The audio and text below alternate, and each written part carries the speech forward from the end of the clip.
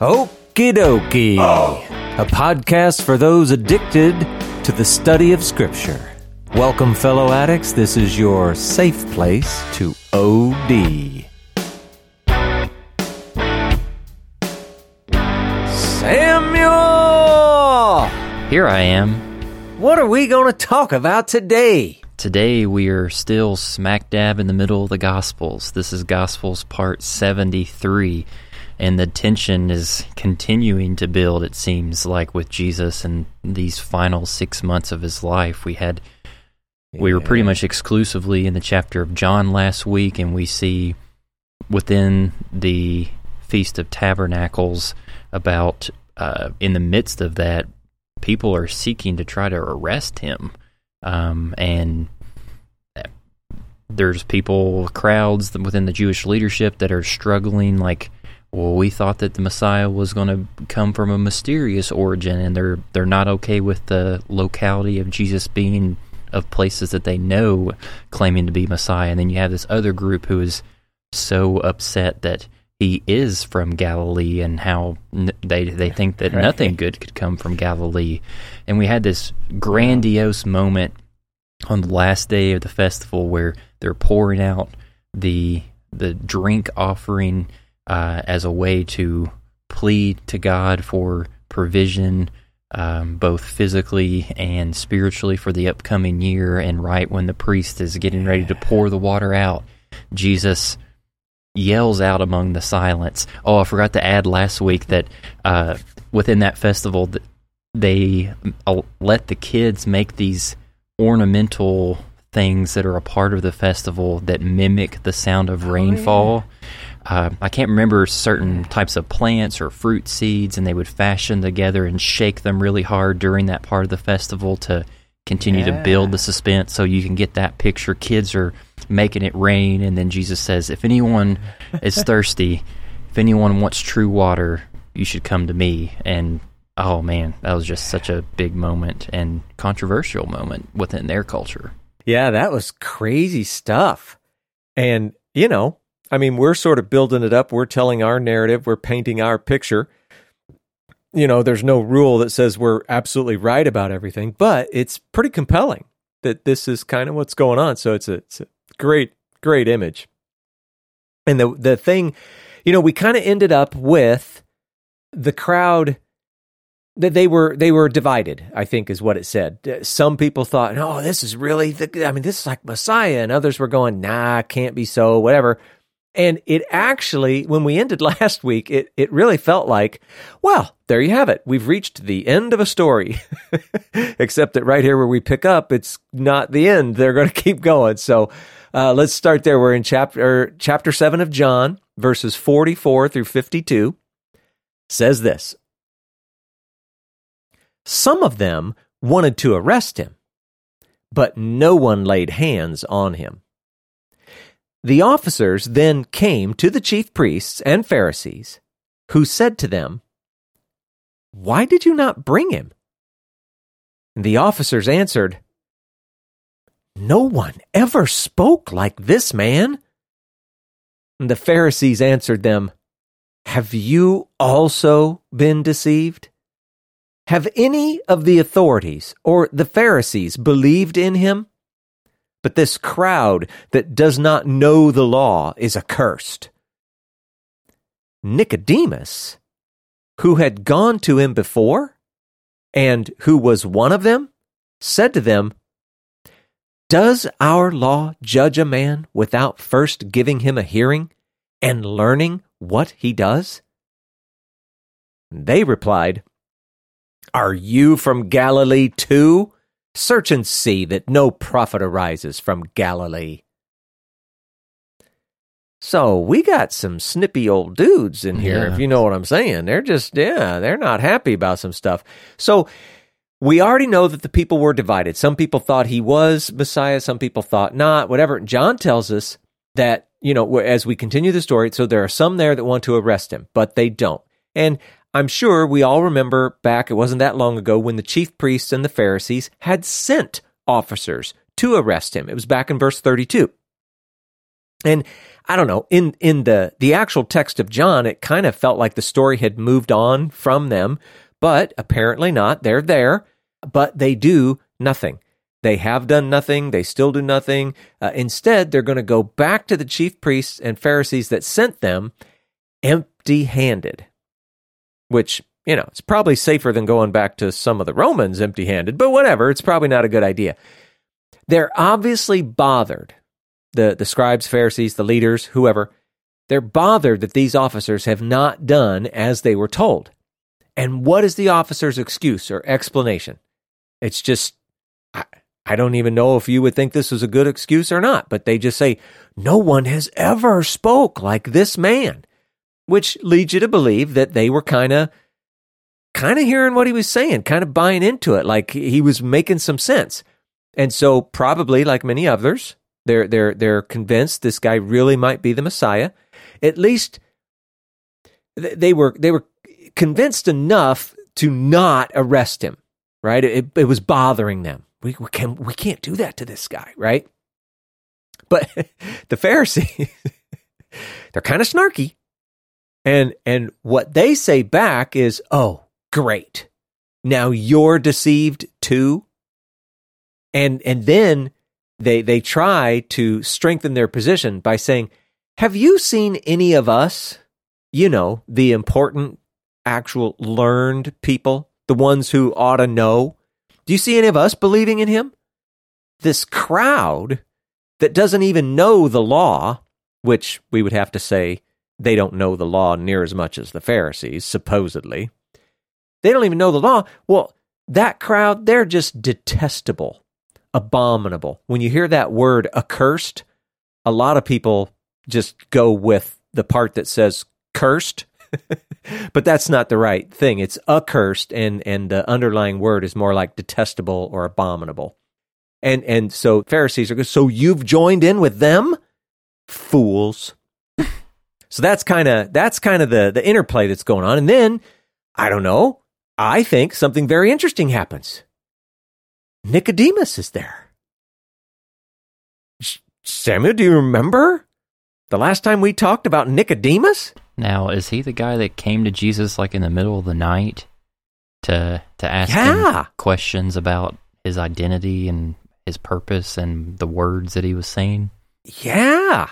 And he is a Pharisee.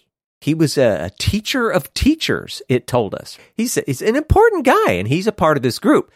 If you want to go back and review any of that, that's back. Boy, this is way back. This is in the episodes titled The Gospels, number 8 and number 9. That would actually be the Gospels number 16 and 17. Thank you very much. Way back in John chapter 3. So Nicodemus is there. He, we know, has been affected by Jesus' words. And for all we know, maybe he's still being affected.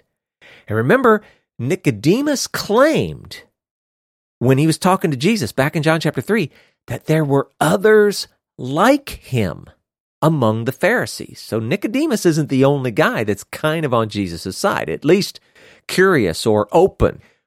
Now, maybe he doesn't use the boldest words you've ever heard, but he does offer some defense. What did he say back in the thing? It was, does our law judge a man without first giving him a hearing and learning what he does? Which, now, let's talk about that for a second, because that may actually be a little more powerful than it appears. You can hear, in the actual words, it's not like he's defending Jesus individually or personally, however you want to say that. He's just kind of defending, any man generally. But he's asking if the Torah would approve of how these guys are going after Jesus. And he's, I think, alluding to some pretty clear stuff. So Samuel, how about you read from Deuteronomy chapter 17, verse 6. On the evidence of 2 witnesses or of 3 witnesses, the one who is to die shall be put to death. A person shall not be put to death on the evidence of 1 witness. So you kind of get the idea that this is what Nicodemus is alluding to. And, little side note, we'll get into this more later, the witnesses have to be reliable, good witnesses. And so Nicodemus is pushing back. Hey, are you sure that this is right? And if you were to read more, it's a little long, we won't go into it, but you could also read a little more in Deuteronomy chapter 19, verses 15 to 20. If you've got a Bible available, I recommend take a look at it. It's even better. It starts with a similar statement, and then it continues with how to properly deal with a malicious witness that's accusing falsely. So this is also very interesting in our context here. But Samuel, I've pulled out just a little bit from that section. Why don't you read that? If a malicious witness arises to accuse a person of wrongdoing, then both parties to the dispute shall appear before the Lord, before the priests and the judges who are in office in those days. The judges shall inquire diligently, and if the witness is a false witness and has accused his brother falsely, then you shall do to him as he had meant to do to his brother. So you shall purge the evil from your midst. Whoa. Yes. That's really good, isn't it? Yeah. If you falsely accuse someone, whatever it is you were trying to, sort of get them in trouble for, or whatever their punishment might have been or whatever, if you turn out to be a false witness, you get the punishment that they would have gotten. That's the old Jewish measure for measure. Yeah, we need that. I'm just putting in my vote right here, right now. But now hearing that, going back to what Nicodemus said, these other guys, the fact that people like us can go back and find good references in the Old Testament that kind of match up with our context, that they were good at it too. And so they probably understood what Nicodemus was getting at or what he was referring to. And it's possible that Nicodemus's words, they were actually far more bold than we might guess just reading it here. It doesn't seem like he's really going after him, but there's a lot of important stuff behind it. So it's I don't know. It's good. Nicodemus is sticking up for Jesus right in there in the middle of the whole group. It's kind of cool.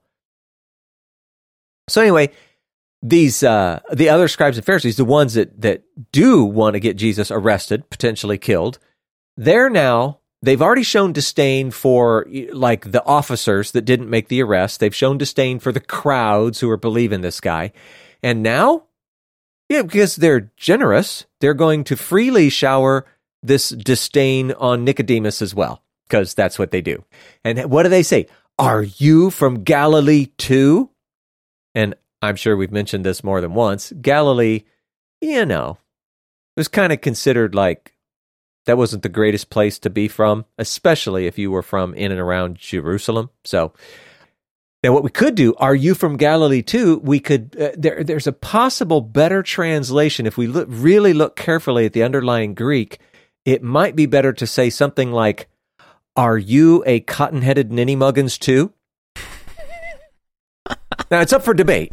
Obviously. It is, but yeah, but that's in there. And then they say something that actually, and we know because we're on the outside looking back and all that, they say something that's actually very ignorant. They say, search and see that no prophet arises from Galilee. And it's wrong on a couple different fronts. First, Jonah was actually from the same geographic area that at this time is known as the Galilee. That's kind of crazy. So a prophet did already arise from Galilee.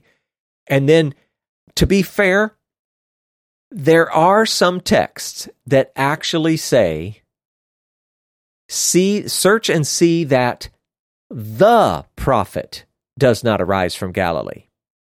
Now, if that turned out to be the actual correct version of the text, well, then they're just right. I mean, because it's supposed to be from Bethlehem. But if the words that we have see that no prophet arises, well, they've already blown it with Jonah.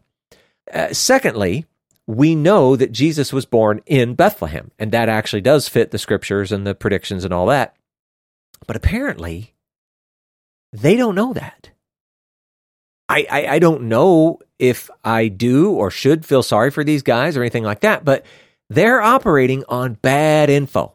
At the very least, this should be a great life lesson for us, no matter how confident we may be about anything that we think or believe or see or know, etc. You just got to leave room for new or more or better information. I mean, the kind of stuff we're dealing with, it could be the difference between life and death for you or someone else. That could be figurative, that could be literal. But we, as Jesus has commanded them a little earlier in the podcast, we must aim for more righteous judgment every day. Yeah, that's so good. It is something to wrestle with, though, with the Pharisees' response here about no prophet arising from Galilee, because on the whole, I treat that sect of Judaism as knowing their text extremely well, like more well than probably our current 21st century Western minds are even able to comprehend how well they knew their text. So I feel like that there has to be something. I need to give room that they could, this could have been a slip up for them, but there could also be something at play here, like emotionally or like culturally, in terms of what their people group have experienced through these particular Pharisees' parents and their parents coming out of exile, and like what they're hoping for with the prophet or prophets in general. So that's just it comes across still very complicated to me that they would say a statement like that with how well they knew the story. Yeah, I think we could come up with a number of explanations that would actually be, sort of like for their benefit or on their side, giving them the benefit of the doubt kind of stuff. It could even be as simple as they're just being snotty-nosed brats. Mm-hmm. And they're just like, yeah, no prophet comes from Galilee, just being a butt about it. So I don't know. Who knows? So we move on, because that's what we do. And now, okay, so we're entering into a section of text. We're going to continue in John chapter 7. There's only one more verse left, and into John chapter 8. But there's a big section here that it either isn't even in your Bible, or if it is in your Bible, it's probably even got some sort of special markings around it, because almost no one lets this section stand without some sort of indication that this isn't in the most reliable manuscripts. But I think there's value, so we're going to look at it. Just to be clear, make sure that we're located properly. We're at the end of the Festival of Sukkot. We've talked a lot about that festival. And we've talked about that there's an additional celebration that's added right onto the end called the 8th day, the Shemini Atzeret. And you could read about that if you wanted to. It's back in Leviticus chapter 23, specifically verse 36, but whatever, read around there. And it represents not only the conclusion of Sukkot, but the conclusion of the annual festival cycle. And now, to get this idea in your head, we know that there is no 8th day in an ordinary week.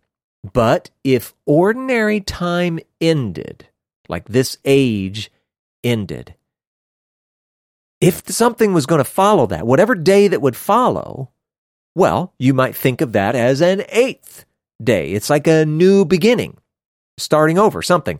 So I say that, again, to bring up the point that this day has come to represent what follows this age, this world. And you'll see it in your Bible, probably most often referred to as the world to come. The stories that follow here in John, I don't know. I find them very difficult to place in time. Sometimes it feels like the writer's making them a part of Sukkot or the 8th day or whatever, and then other times, not so much, and it's really hard to tell. John is usually so good, with his writing abilities, but maybe it's just me. He just loses me on this one, and I can't find any particular studies that were able to anchor me in. So we're going to focus on trying to understand what it is John is saying, as opposed to trying to, work too much on trying to get us firmly placed in location or time or whatever. But we've given you info. You could try to dive deeper yourself, whatever. And the things that we think we do know, we'll try and tell you. But I don't know. Just know we're trying to figure out what John's trying to say. As I mentioned, people don't really give this section of Scripture a lot of credence. In fact, the idea is they think that it was inserted later. Now, that could be a bad thing, like somebody just made it up, right? That would be bad. But it could also be that somewhere along the way, there was something that was lost, and somebody had just a small snippet from this thing that was lost, and so rather than lose it entirely, they just stuck it in here. And the most popular suggestion is that there was a writing referred to as the Gospel of the Hebrews. We know about it, but we've lost it. And some think that this little section came from that. How would we know? We don't. But there's, again, I think there's much to be gained from the text. We're going to try and do that. And John starts it out by telling us, you know what, Sama, did I even read it? I was wondering if you were doing all this context stuff to get ready to read the verses. You know what? Now would be a good time. Yeah. Let's read that. So it's John chapter 7, verses 53, and I'm just going to read through chapter 8, verse 2. It says this. They went each to his own house, but Jesus went to the Mount of Olives. Early in the morning, he came again to the temple. All the people came to him, and he sat down and taught them. So, it starts out by John telling us that everyone went home. They went each to his own house. Well, okay, who's they? Who is everyone? It can't really be everyone, whatever. But Jesus heads off to the Mount of Olives. Now, I don't even remember if we talked about this before. It was a very popular place for especially people like from the Galilee or whatever, outsiders, to go pitch their sukkah, their little temporary tent, whatever. So maybe that's why he went there. We don't know.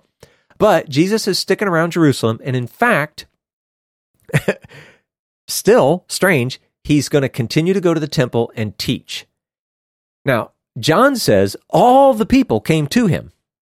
Okay, but he also just said that everybody was going back home. So let's just say this. You know what? Large numbers of those who remained in Jerusalem, okay, they came out to him. Mm-hmm. Let's just leave it at that because, again, John's being a little confusing if this even came from John. That's a real question. But then, so you got this little intro and then some drama happens. So we get down to chapter 8, verses 3 through 6. Let's read that.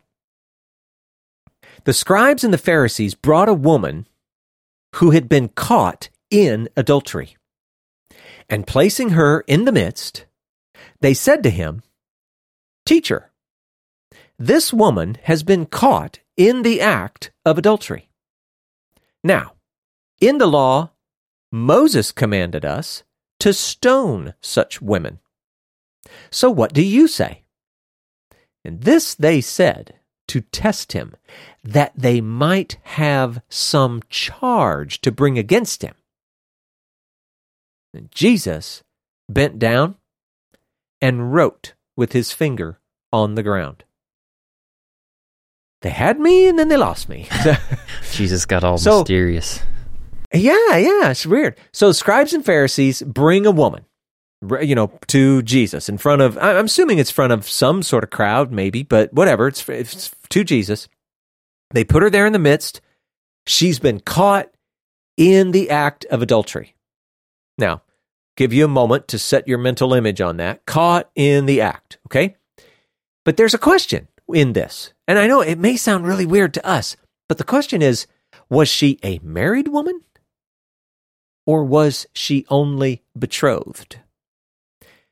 That's important because if it's adultery, you must be one of those two.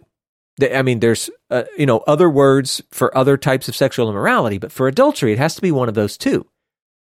And the reason I'm pointing this out is because if we read about Jewish tradition around this time period, they actually treated the two differently. if you were betrothed, you were to be stoned. But if you were married, and I don't even know what they mean by this word, you were to be strangled. What? Okay? It sounds really bad. So that tradition would suggest that she was betrothed.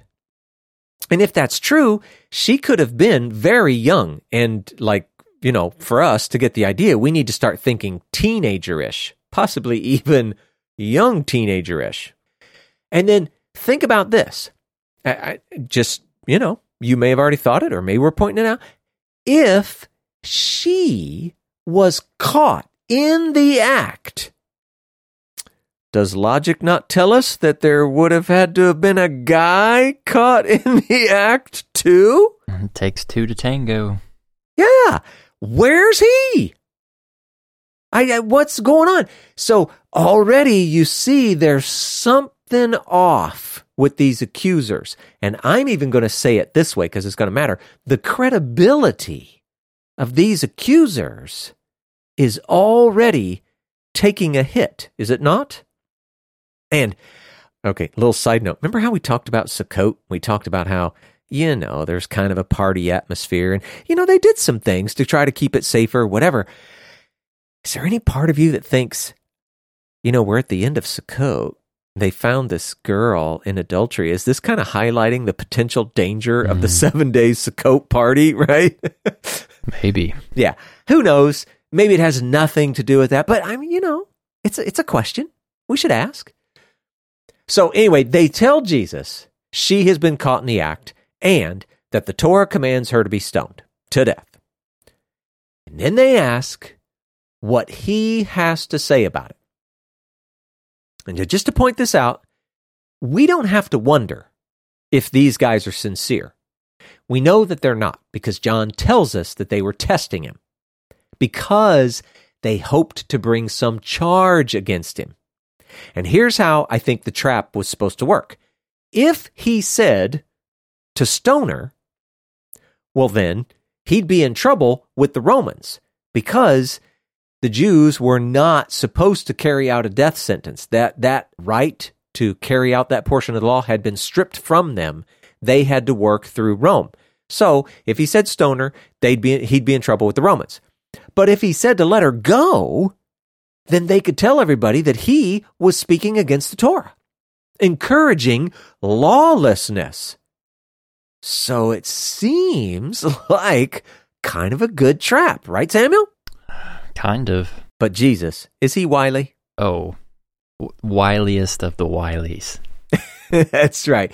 He does something strange. In response to their question, and remember, their question was, what do you say? He just bent down and started writing in the dust on the ground. That's weird. I don't care who you are.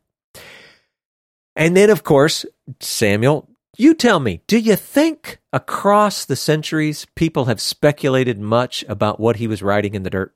I mean, still to this day, it eats me alive. Oh, yeah. And it's been nonstop. People have had so many ideas. So we're never going to know. We weren't there. We can't say what it was.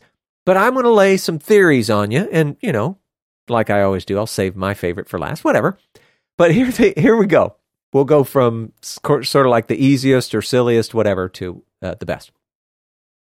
One actual popular theory is that Jesus, he was just drawing or doodling or scribbling, whatever you want to call it, because, he was thinking of what he was going to say. Now, can we dispute that? No. I mean, it sounds a little silly, but I mean, it's possible. I mean, there is some truth to that too, with like waiting before you speak rather than going out rashly.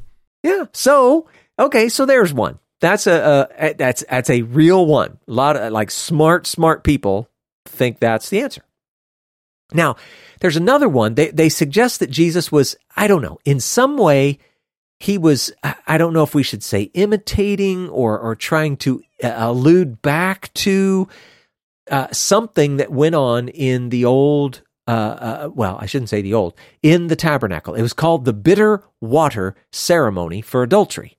And in part of this ceremony, a little bit of the dust from the floor of the tabernacle or the temple is added to water, and other things go on. But anyway, this woman accused of adultery is supposed to drink the water.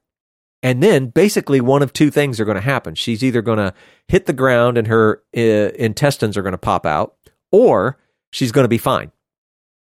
And you can go read about it. It's in Numbers chapter 5, verses 11 to 31, whatever.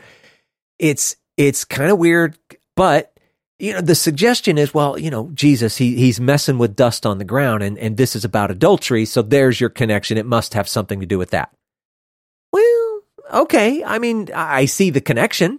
I don't know what that's really telling us, but okay, whatever. I can't dispute it, but I don't know. It doesn't really sell me. And then this one is similar. It's in Roman custom at this time, when everybody was going before some sort of judge, whatever, there's going to be a verdict. I don't exactly know how this all worked, but the custom was when they were about to announce or pronounce the verdict, they first had to write it. So you write the verdict out, and only when you're finished do you announce it. And that was a Roman custom. And so some people think, well, yeah, Jesus was actually alluding to that. Now, again, I don't know why that would be relevant or why he would be doing that or whatever. I guess I see the connection, why people might think it. But again, it isn't really selling me. And so here's one more. And, you may or may not like it, but I'm going to share it anyway. At least this one seems to have some grounding in Scripture that kind of feels, appropriate, whatever. So it goes like this. What they're suggesting is that Jesus was acting out something that we see back in Jeremiah chapter 17. And why don't you just read part of it for us, Samuel? Just read verse 13. O Lord, the hope of Israel, all who forsake you shall be put to shame. Those who turn away from you shall be written in the earth, for they have forsaken the Lord, the fountain of living water. Okay. For those who turn away from you shall be written in the earth. You can probably hear the connection. He was writing, or the speculation goes this way, that he was writing the names of the accusers when he was down writing in the dust of the ground, writing the accusers' names. Now, that would mean that in this case, they would be those who had turned away from God. So, we're seeing that they're kind of being a little weird about this, and they're trying to trap God's Messiah and whatever. So, okay, they could definitely be ones who have turned away, forsaken God. And then, I don't know if you caught this, Samuel, right at the end, it says that, for they have forsaken the Lord, and then what? The fountain of living water.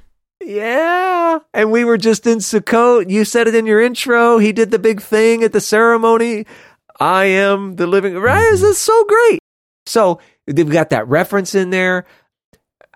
This one, again, is it right? I don't know. But at least this one feels pretty cool. It feels like it's actually touching some real relevant points, and it fits. So you never know. These guys may be right. But for whatever reason, Jesus is writing with his finger on the ground. And whether we know what it is or not, we're just going to keep going with the story. Let's see what he says. All right. I think Samuel is just excited to find out what happens. He's like, yeah, no. I'm not going to say anything because I want to hear the end of the story. Here we go. John chapter 8, verses 7 through 9. And as they continued to ask him, he stood up and said to them, let him who is without sin among you be the first to throw a stone at her. And once more he bent down and wrote on the ground. But when they heard it, they went away one by one, beginning with the older ones. And Jesus was left alone with the woman standing before him. Okay, what's going on here? So the accusers, obviously, they really wanted him to answer, right? I mean, we've got to trap him. So they kept pushing What are you going to say? What are you going to say? So finally, Jesus stands up and he says, hey, whichever one of you guys is without sin, go ahead, throw the first stone. So if you go back to the original question, it kind of sounds like he's choosing the Torah answer. And as we said before, if that were the case, that would probably get him in trouble with the Romans. Except, Samuel, did we mention that Jesus was wily? Definitely. Yeah, he does it in a very wise way. He actually uses the Torah against them. Let me show you what I mean. So, for someone to be convicted and a sentence to be carried out, there had to be 2 or 3 witnesses. And, as I mentioned before, super important, they had to be reliable witnesses. Anybody with like some sort of character issue or something, okay, shouldn't be acceptable witnesses. And so what Jesus does is he puts the ball right back in their court. If you think you are without sin, then start slinging those stones. And so what Jesus has done is he's made the question posed to him, for all practical purposes, irrelevant. Because what he's moved to, instead of the question about adultery or whatever, it's now moved to a question of the reliability of the witnesses. And so by doing that, it doesn't even matter what Jesus thought if no court ever would have convicted her anyway, right? Jesus doesn't have any legal standing to make a decision. But what Jesus is doing is showing, hey, your witnesses wouldn't even stand up in a real court. Forget about just standing here talking to me, because these witnesses are proving to be a little bit sketchy. And I feel like we've talked about this before. The Jewish courts were notoriously merciful. They avoided the death sentence every way that they could. And this wasn't a bad thing. I mean, they weren't doing it out of disobedience. What they were actually doing was trying to either imitate or mimic or somehow pass along God's mercy. They knew God to be merciful, and they wanted to judge in a similar way. So I think this is one of those areas where, at least generally, you kind of got to give the Jews and their courts and whatever, you got to give them kudos. This is laudable. It's good. Now, this is also important. So you're listening to this story, you're hearing what's going on, but it's important to notice that Jesus was not in any way trying to replace the mean old law with some sort of new, loving, and merciful law of his own. That's not what happened here at all. Jesus was leveraging Torah, all of Torah, to arrive at what he considered to be the most righteous judgment. It is a just outcome. It is a merciful outcome. Now, we may wonder, how could that be so? And we might even wonder, did he know things that we don't know or weren't told, whatever? Don't know. But somehow, Jesus thought that this was the best answer. And I think, just in normal, everyday Jewish life in the first century, this woman wouldn't have had to face a penalty anyway, because these witnesses, they weren't going to hold up. Now, just to say it out loud, this is all a far greater example of Jesus upholding Torah than it is one of Jesus going against Torah.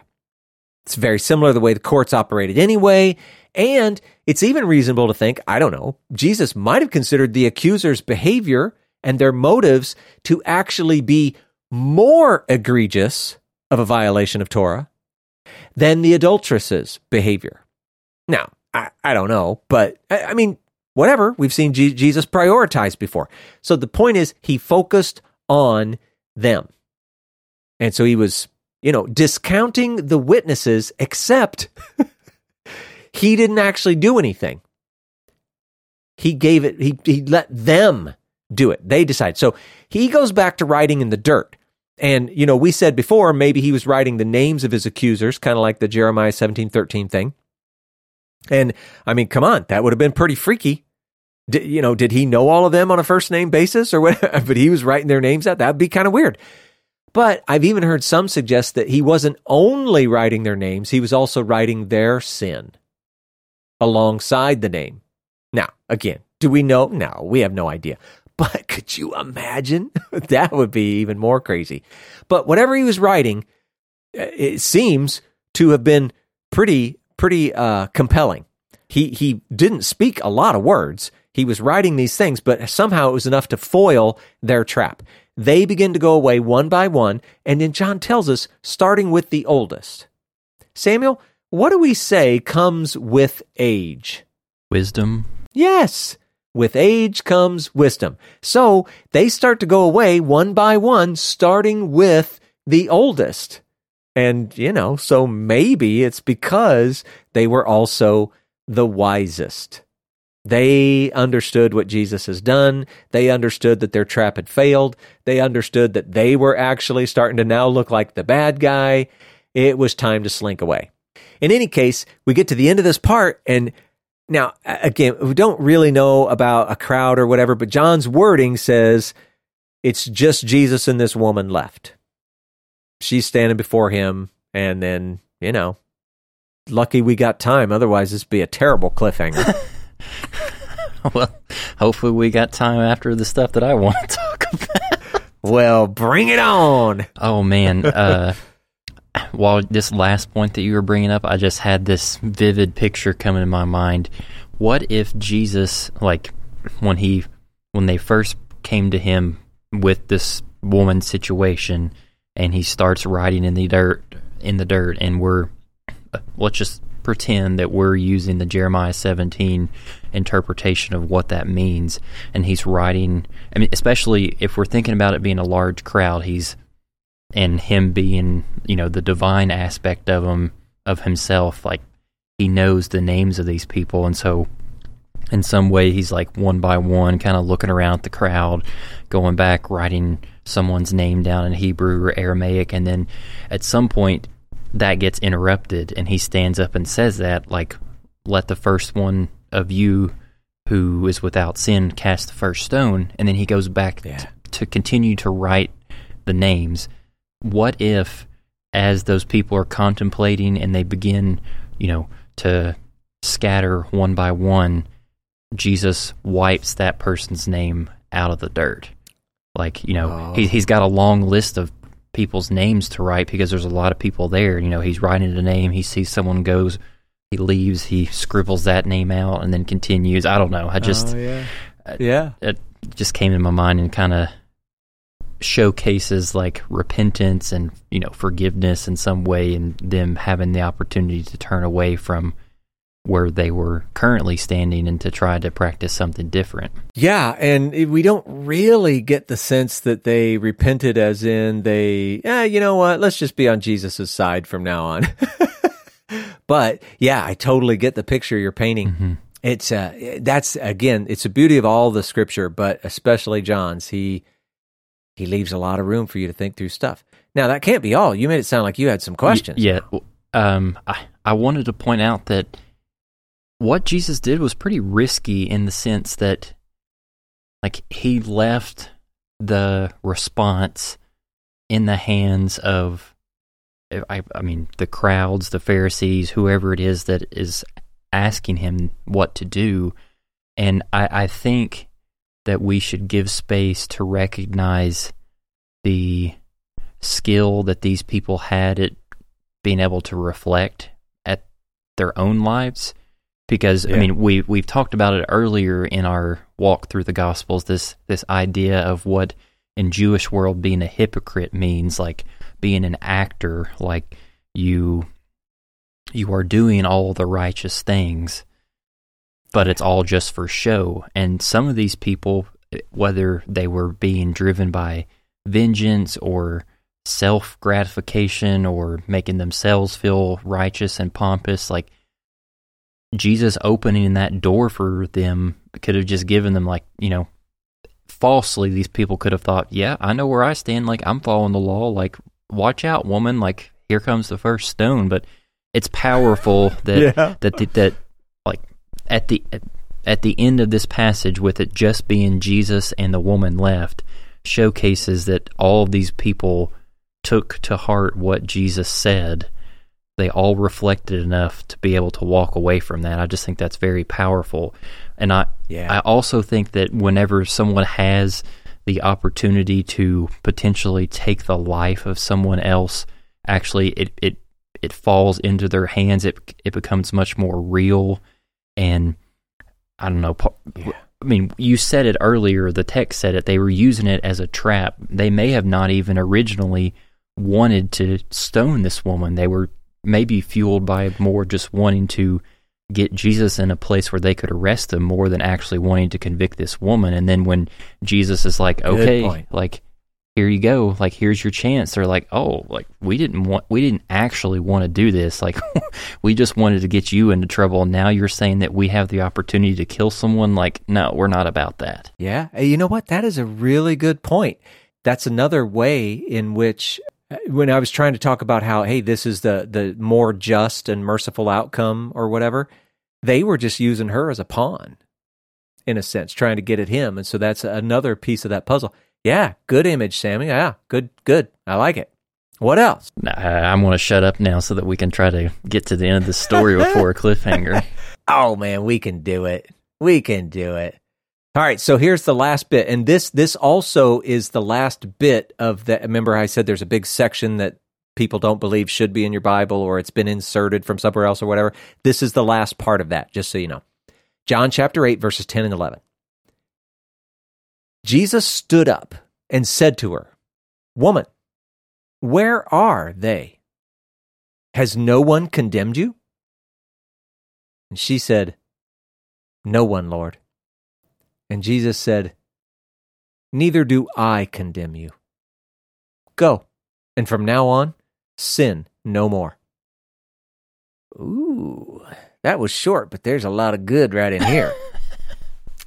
So Jesus speaks to the woman, and you know, the question is, where have your accusers gone?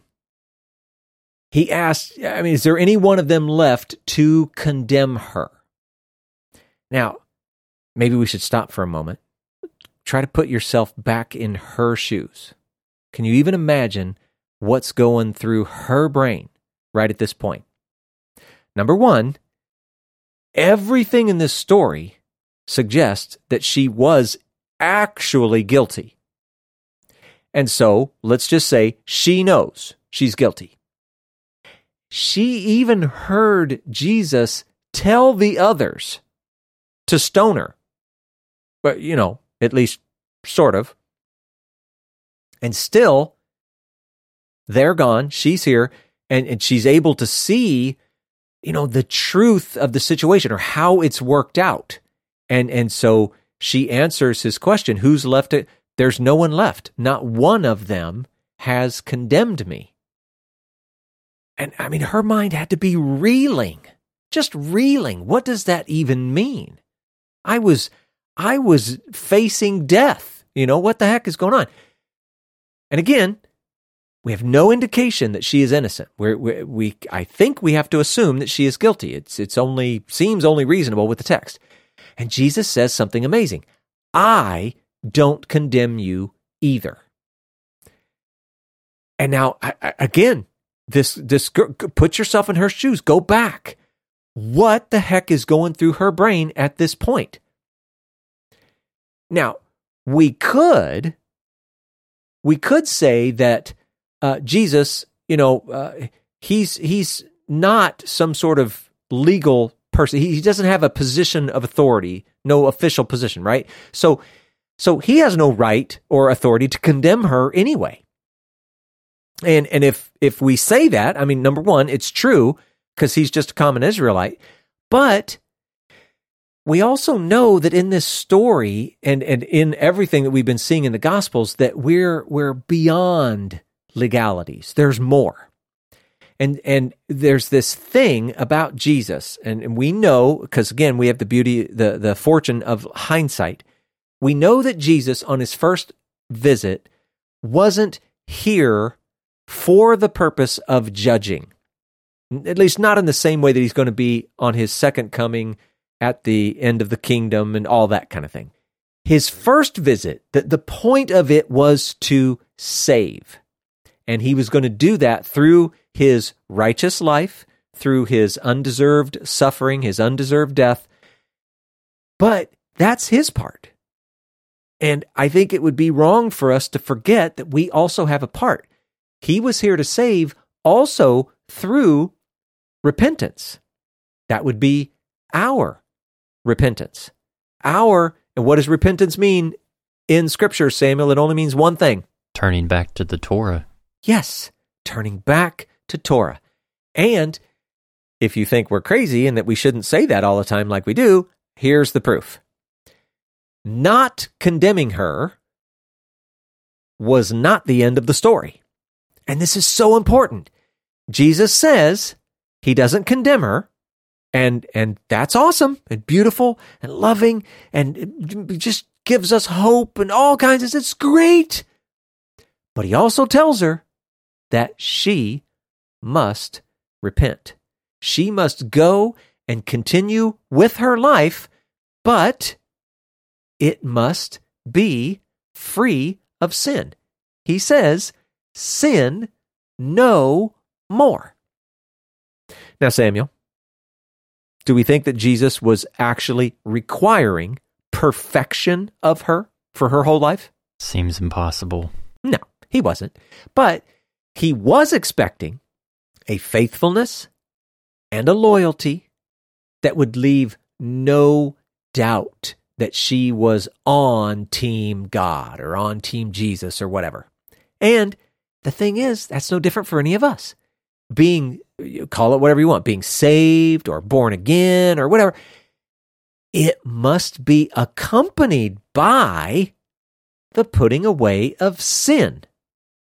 And again, sin is defined in Torah, and so we must seek to keep Torah as it applies to us to the best of our ability.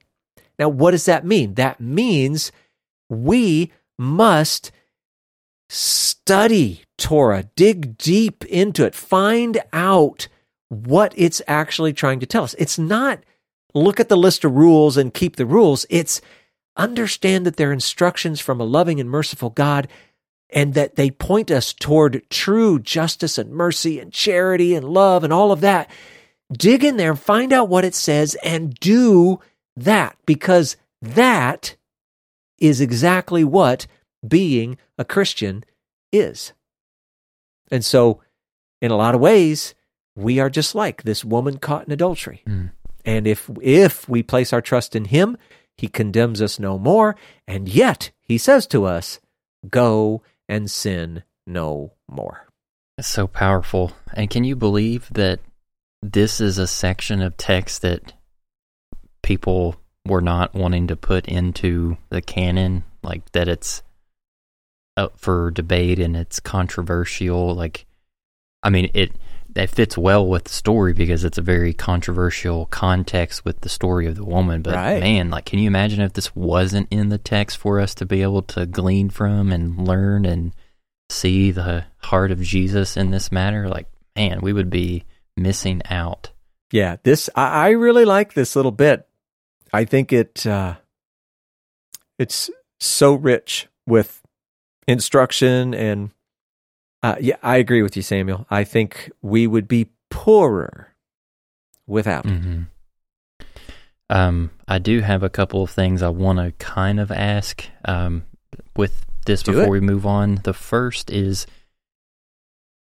should we be thinking of Jesus's first statement where he says, those of you without sin among you be the first to throw a stone at her, with the end of the story where he declares, like, neither do I condemn you. Like, I know that we talked about how legally you had to have 2 or 3 reliable witnesses, so like part of this, I don't know if you want to call it a theory or hypothesizing, falls through, but in some ways Jesus really, truly, legally was the only person in this situation who was without sin that could justify like casting a stone at her, like based on his premise. Like, I'm not trying to say that he was like, upset or mad at her, and he was holding a stone in his hand, and he was just having to relent by saying, "I condemn you no more." But just like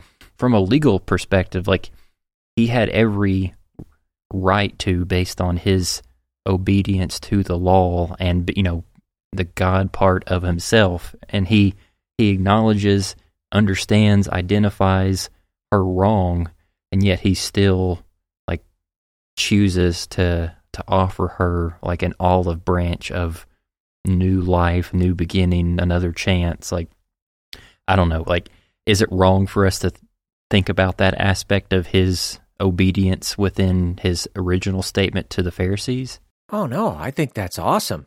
And it further highlights just this idea that somehow Jesus determined that the just thing to do was to let her go. And how? Why? What is that? But then stop for a second and go, yeah, but in terms of justice, do we deserve what God has done for us? And all of the things that he is offering us in terms of forgiveness and justification and all of those things. Number one, it raises questions I think we can't even answer. It's like, oh man, what does that even mean? How does that work? Why? Whatever. And at the same time, it's this beautiful picture of the hope that we have, that God really is that merciful. And we really do have a reason to hope, to expect that he is actually made a way for us. And we get to experience life, and it's not because of anything we do or could do, but he did it for it. I don't know. It's a great picture.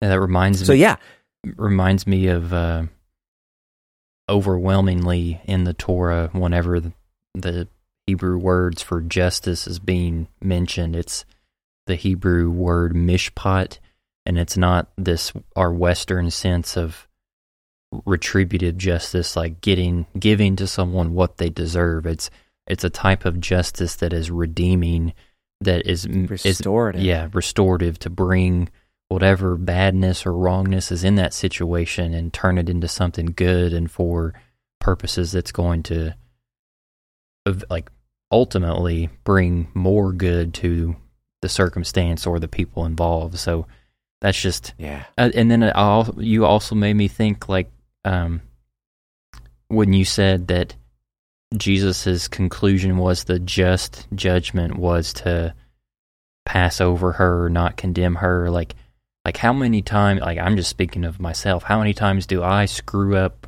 with something in my own personal life, and like instinctually my head, like, you know, very broken part of myself is like, man, like, I really suck. Like, I deserve like the worst after what I just did. And I never even bothered to think like, well, wait, like, are you like God, or is there a chance that, like, even though my human self is thinking that the just thing is for me to experience this sense of punishment or guilt or whatever, what you desire, your just judgment is to make a way out of this for me to grow and to learn and to heal and everything. That's just, I don't think about that enough, and that's really good. It's just thinking that way feels restorative, doesn't it? Mm-hmm.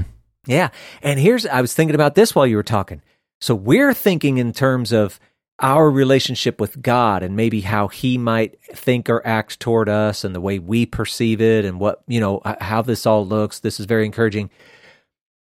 But remember, this also is a demonstration of how we should be acting toward others. And in the same way that God has an idea of justice, and we see examples throughout Scripture where his tendency is toward restoring someone as opposed to just beating them down. Not that doesn't happen, but, you know, you see it. We also, when we interact with others, you know, it's hard enough to forgive. if anybody's being honest, right? There are just times when it's really hard. But to go even further and think that even in that, in the forgiveness, looking for how to restore the one who potentially has actually hurt you, damaged you, whatever that might be. That, now see again, how many times have we said this? Christianity is a high, high calling. You start acting like that toward your fellow man, this has changed the world kind of stuff. It's awesome. It's exactly who I want to be. And I hope I live long enough that you all get to see it. But it ain't going to be on this episode. Oh, Paul, that was such a perfect segue for us to end, but I actually have one more thing. It's all right, do it. Oh, man. We'll come up with another even better ending. Okay, I'm trusting you. This aspect that Jesus ended with, now go and sin no more. Of course, you already brought up he wasn't demanding perfection, but this is like that's the calling for her going forward. Now, could we potentially think about this like Jesus is referencing go and sin no more in this area of your life that you have fallen, like with adultery? Because,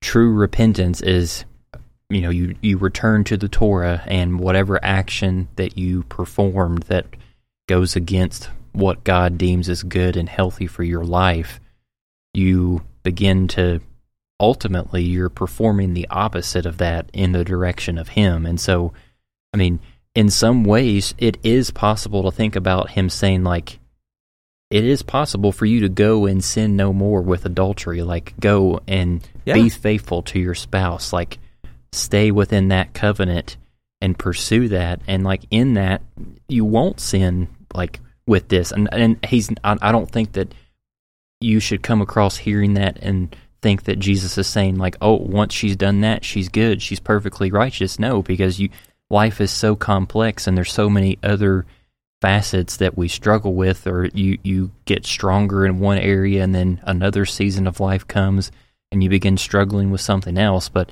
I just wanted to bring that up, that, he could have just been talking about life in general, but he could have also been talking about this one specific area where this whole story was built on. I think that's great. I know me, personality-wise, I tend toward the big story. So I read this and I see what's going on. It's like, boom! Yeah, don't sin anymore. This is how Christians are supposed to be. But no, I think your point is great. When you are in the middle of a thing, either maybe you've done something way outside of your norm and character, and that is overwhelming and just, it's hard to live with, deal with. Or maybe you struggle in a particular area. You might even do fine in a whole bunch of other areas, but there's like one, it's just a problem for you. Whatever it is, when you're the one in this situation, it can feel overwhelming all by itself. So even to bring it back and go, well, maybe he wasn't talking so generally or universally. Maybe he just, was conveying, hey, no more adultery, okay? Just stop it. Even if that's what it was, this is still huge for the person going through it, Mm-hmm. And especially, and we can't relate to this. We live in America where people act like adultery is just, it's just normal. In first century Israel, her life was on the line. That's what the whole story's about. Yeah. This is a really big deal. So, to bring it down and go, hey, it doesn't even have to be general or whatever. He could have just been talking about just adultery alone. And it still would have been as big and as impactful for a normal person's life. Mm-hmm. So that's good. Okay, now I'm done. All right. And so, I don't know, now everything's gotten just really awkward, so I guess we should just, kind of just say goodbye. In some ways, I like that ending even more because of my awkward personality. Thank you, Paul. That's all right. Nah, seriously, let's get out of here. Okie dokie. Oh! Thank you for listening to the Okie Dokie Most podcast. Don't forget to subscribe so you never miss an episode. And be sure to leave us a rating and a review to let us know how this content is impacting your life. You can find out more information about the podcast at www.okidokimos.com. And if you'd like to get a hold of us, please send us an email at okidokimos@gmail.com. And until next time, we pray that you will do your best to present yourself to God as one approved, a worker who has no need to be ashamed, rightly handling the word of truth. We'll talk to you again soon.